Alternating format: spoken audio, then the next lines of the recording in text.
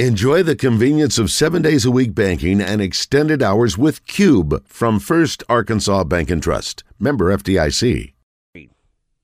Now, let's go to Arkansas's premier basketball recruiting analyst, Kevin Hoopscoop McPherson, for all the latest news for anything and everything basketball. Made possible by Fence Brokers. Fence Brokers, going the extra mile.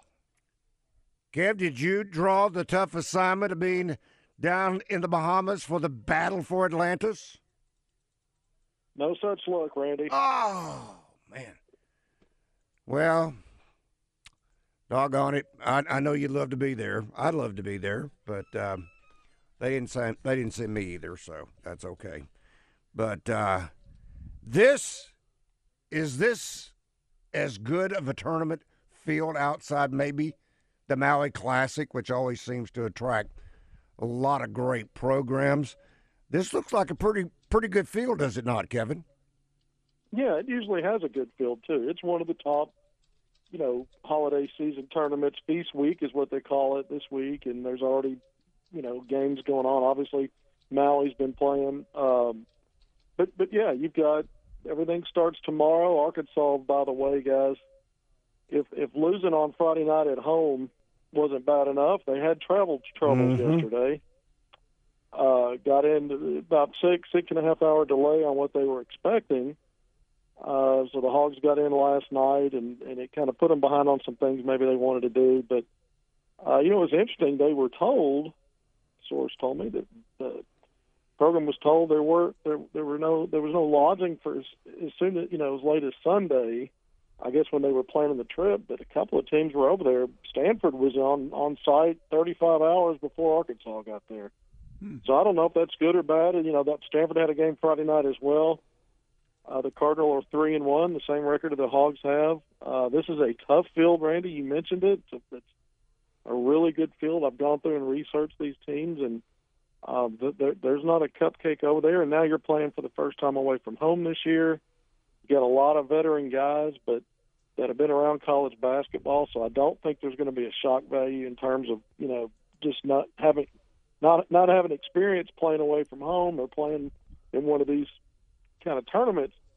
But we still see a team struggling to come together. I mean, the Purdue exhibition game, it never counted, and it didn't help Arkansas on the resume. And we know now it wasn't a measuring stick because matchups are different, even if you don't have the big name and the big ranking by that name. Arkansas, back-to-back years, had really tough matchups against that Greensboro team that, quite frankly, outplayed Arkansas in both halves. I mean, for most of both halves on Friday night. And a year ago, that was a team that led for, 30 of the 40 minutes before Arkansas pulled that one out. So matchups are different night to night. This is a good Stanford team Arkansas opens up with tomorrow. The goal is to get at least 2 wins. You certainly don't want to have a goose egg. And now that you're coming off this loss again, you've gone from a team with a lot of promise to now you've got a lot of things you've got to answer, especially on that defensive end. Kevin, that's you just have to be careful, though. I know everybody was talking about Final Four and all that after 2 or 3 games, or especially after the Purdue game. It's also not as bad as it looked Friday night either. Yeah, there's some things to work on, but my gosh, today's November the 21st. They don't even get to the conference for over a month. And so, yeah, they'll work on those things. And by the way, an interesting sidelight, you mentioned Purdue. Purdue plays Tennessee tonight. That'll be a heck of a game. That's at the Maui Classic. Yeah, Purdue knocked off Gonzaga, another 11th ranked team. And right, they play Tennessee. Both of those teams look really good so far. And Rick, you're right. There's a lot of basketball to be played, but the resume is one thing. I mean, you're playing for seeding. You had a quad 3 loss, the way it's going to look when the net rankings come out a little later. You want to stack some neutral site games. Those are where you can really add quad 1 and 2.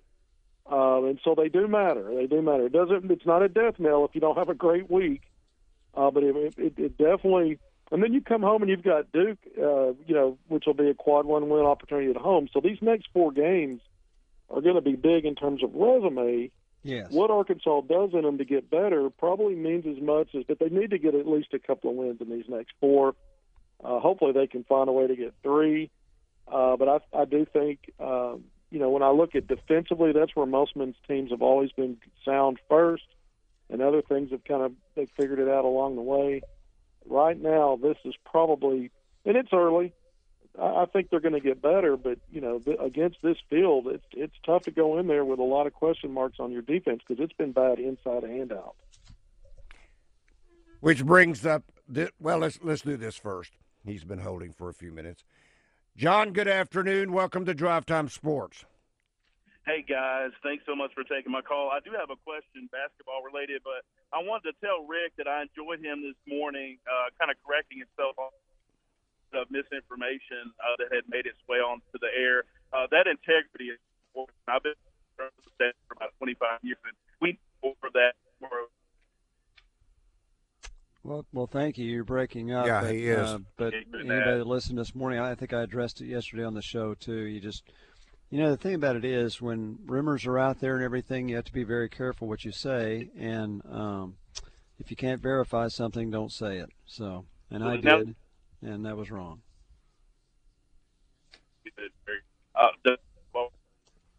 We aren't seeing this how the NIL in NCAA basketball, are we? I mean, obviously football is the cash cow, but how is it affecting basketball right now in terms of money that players are getting? How's the NIL affecting basketball, Kevin? I think is his comment. Yeah, John, you're breaking up. Yeah, Thank you, John. It was chopping up a little bit. I mean, this is one of those cans of worms, I think, for Arkansas. I don't think they're real pleased with where I think in basketball there's a need there, and Eric Musman was in Central Arkansas not that long ago. This hasn't been reported, but I'll talk about it a little bit now. Looking at talking to different folks, and you have to sell your program, and you do that to fans, but you also need boosters, and so. I think Arkansas is probably a little bit behind some other programs in NIL. Collectively, there's some outstanding contributors to that, but I think there's more needed when you compare it to what other schools are able to do. Now, here's the other thing: Arkansas is up against this in recruiting, because I hear these other things too. Some of these other schools, maybe one way or another, there's promises being made, and there's some puzzlement on some of these other places not exactly delivering on what was talked about, and so you never know, is Arkansas how far behind it might be other programs, or which programs are doing a better job of not over promising. So some of that gets a little bit in the weeds, but I'm not really. I try to focus on the stuff between the lines. I know NIL's a big part of it. But the stuff I'm told behind the scenes, there's not a whole lot I can give in great detail, other than to say right now the feeling is it's probably behind at Arkansas in the basketball program, and that's again you're measuring yourself against other teams you're recruiting against, and you can't control what those programs say or tell recruits, and if they're able to actually deliver on it or not. I mean, that's the hard thing. A lot of times in this is you've got to play that down the line if you can, and then hope that it works out for you. Well, the only thing I would say is if Arkansas is behind on NIL, then they are the greatest recruiters ever because they're still bringing in good players. It's the same thing for baseball. And, Kevin, you hear different things from different people. I'm told basketball and baseball NIL are in much better shape than football is, again, for the numbers. Now, I'm not comparing them to Kentucky. I don't know how they compare to Kentucky, but for Arkansas, they're not in bad shape. And according to Sam Pittman, it's about to get better for everybody, I guess. Yeah, I think it depends on the player, too. I mean, some of the stuff that's gotten back to me is a little bit head-scratching, and then some of the other stuff sounds a little better. I don't think it's I don't think it's across the board where they'd like it to be. Maybe that's a better way of saying it. Is anybody across the board where they'd like it to be? Well, probably not. I mean, that's just exactly right. And that's the whole thing of this NIL thing. And this is not your fault. and you're not, you talked about it's more between the lines. No matter what you have, somebody's going to have more. Mm-hmm. And so you always have to have more. And it gets to the point of being absurd. How much do you need? How much does it take to get a point guard to come to your school? If it takes $2 million to get him there, tell him to go jump in a lake. Maybe we can get back to the hoops talk after the break. Wouldn't that be good? Hang on, Kevin. All right, that's Kevin McPherson, better known as Hoopscoop, courtesy of Fence Brokers. Drive Time Sports will continue in a moment. And now, let's go to Arkansas's premier basketball recruiting analyst, Kevin Hoopscoop McPherson, for all the latest news for anything and everything basketball. Made possible by Fence Brokers. Fence Brokers, going the extra mile. And let's see, Kevin, we've got a couple of callers for you. And hopefully it's not about the NIL. But anyway, here is Sean. Sean, good afternoon. You got a question or comment for Kevin? How you doing, fellas? Well, I do have a question for Kevin, but first I wanted to tell Rick something because I think John's phone was breaking up. But Rick, the characters that you showed with your apology, which had no sarcasm like you usually may have, but it was heartfelt, it was real, and it was needed. And I heard other hosts say something, but then they say, well, if Arkansas wasn't 3-8 or something, it wouldn't have happened. But you didn't make no excuses. You stood up like a man, and I applaud that. That was wonderful. Now, Kevin, why is Joseph Pinion playing? And I hang up and listen. Thank you, Sean. What, guys? I'm having a hard time here. I heard, Why is Joseph Pinion? Why is Joseph Pinion not playing? Well, I mean, I think it's, I've noticed a pattern with Musman. He goes out and recruits heavy in the portal. He brings in guys that are 3-4 year college veterans. They didn't come in to take a back seat, and I think practices have been competitive, but at the end of the day, I think he elects to go with guys that have more experience, and maybe if you stick around in the program long enough, for some guys you'll get opportunities. There have been exceptions to that. Guys like Moses Moody, the 3 5-stars that were all one and dones and got drafted in the NBA, Devo Davis and Jalen Williams, it took them about a half a season as freshmen to really get into the rotation, and they took off from there. So there have been a few exceptions, but for the most part, you're playing from behind when you're an underclassman, especially freshmen and then even sophomores. But Joseph Pinion helped Arkansas last year when it mattered in SEC play a couple of games. And I don't think we can just write off that this is how it's going to be the entire season. It could play out that way, but I think there's a lot of basketball to go, and Arkansas Musman's obviously still figuring things out. So we know this team just got kind of soundly beat in both halves in this last game, and so I think there's several things that need to be ironed out, and Joseph Pinion might be a guy that can get opportunities, and I think he'll help Arkansas somewhere down the line this year. Maybe it's in this tournament somewhere. We just don't know yet. But I think it's a fair question because, he's gotten better. Some of the preseason exhibition stuff, that was obvious. And now it's just a matter of making the most of opportunities when he gets them. Let's talk with Melvin. Well, never mind. Okay, Melvin decided that he couldn't hang on, apparently. Speaking of not just Joseph Pinion, but others, whether it be a Chandler Lawson or a Jeremiah Davenport, how tight of a rotation do you believe, Kevin, we're going to see? We'll start just first with the Stanford Cardinal. How tight of a rotation are you anticipating as Arkansas takes on Stanford tomorrow night? Well, I think it depends on how Arkansas is doing. If they get behind and things aren't working, I think you're going to see Musman shuttle some guys in and see if he can find a combination that gets him on the right track. He might make some adjustments because he talked about that in the post-game press conference. He might be forced to do that before they played again here in this tournament. What does that mean? I mean, could it be personnel in the rotation? Could it be he's going to, tweak some of his schematic stuff on defense? Would he dare play more zone? I mean, there's different things he could do. But I mean, Eric Musselman is a proven top 7-8 guy. I mean, when you peel back some of their more competitive games, there's really 5, maybe 6 guys playing heavy minutes. So even the 7th and 8th guy, if they check in, aren't seeing much clock or much floor time. So I think a lot depends on how they do. I mean, if Arkansas, whoever he runs out there, I still think your top guys right now are Trevor Brazile, Debo Davis, Tremont Mark, Caleb Vettel, and L. Ellis. There's been a revolving door at the 5 spot. Mekhi Mitchell had 2 really good games, and then last game he picked up 4 fouls and played 8 minutes, had 1 field goal, no rebounds. And, Chandler Lawson had a nice stretch in the second half when Arkansas was clawing its way back.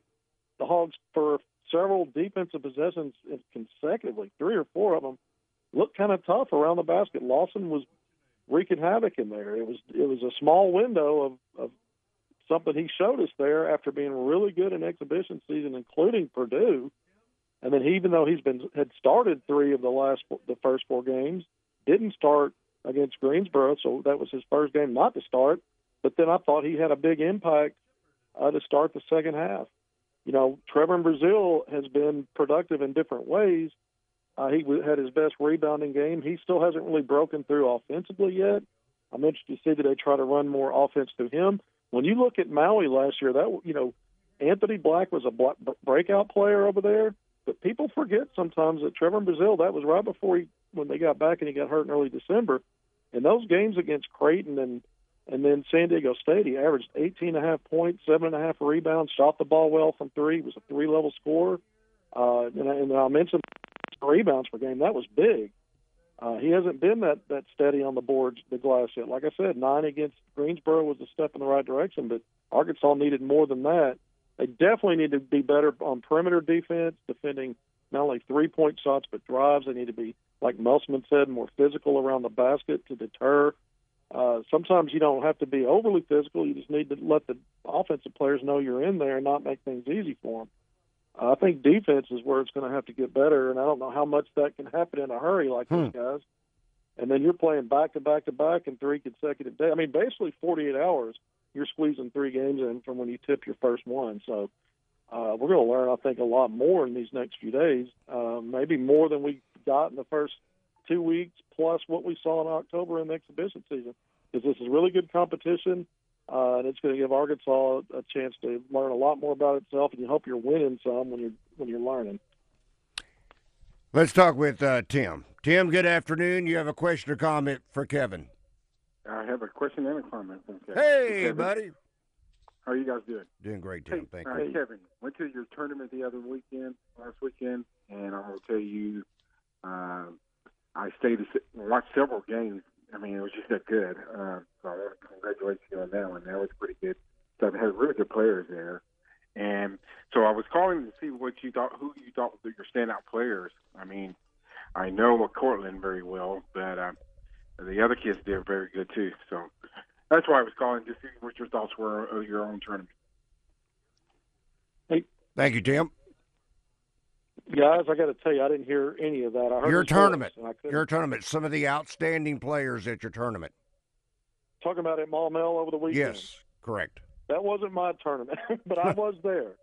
Cortland Muldrew, I think I heard Cortland. I think I was able to make the Springdale Harbor. He was at Springdale last year, transferred to Harbor. Springdale Harbor, he 36-point game. He did a little bit of everything. Picked up an Ole Miss offer. Ole Miss assistant coach Wes Flanagan, who's a Little Rock guy, was on hand to see him and offered him a day or so after that performance. He's already off to a good start this year, but Springdale Harbor beat a very good Bryant team with at least 3 Division I level talent in the backcourt. So Muldrew, Jacob Lanier, who's got an Arkansas offer class 2026, was out. We got to go. We got to go. J.J. Andrews. Thanks, Thank you, buddy.